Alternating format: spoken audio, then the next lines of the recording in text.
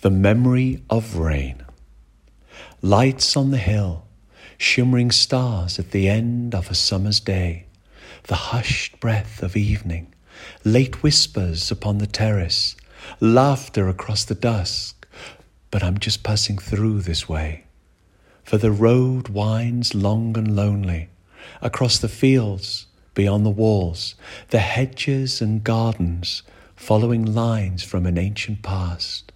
Footsteps echo before mine, hidden meanings in the lengthening shadows of all that is lost and that which is past.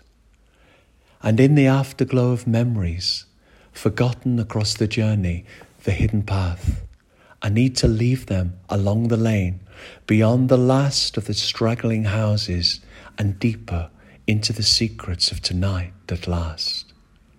For behind the springtime, the blossom of this life, I need to go further into the emptiness, where the blind man can see the moon once again, the reflections hidden in his voices, and after sight and after life, in the first drops from heavy clouds, to feel and see once again through the memory of rain.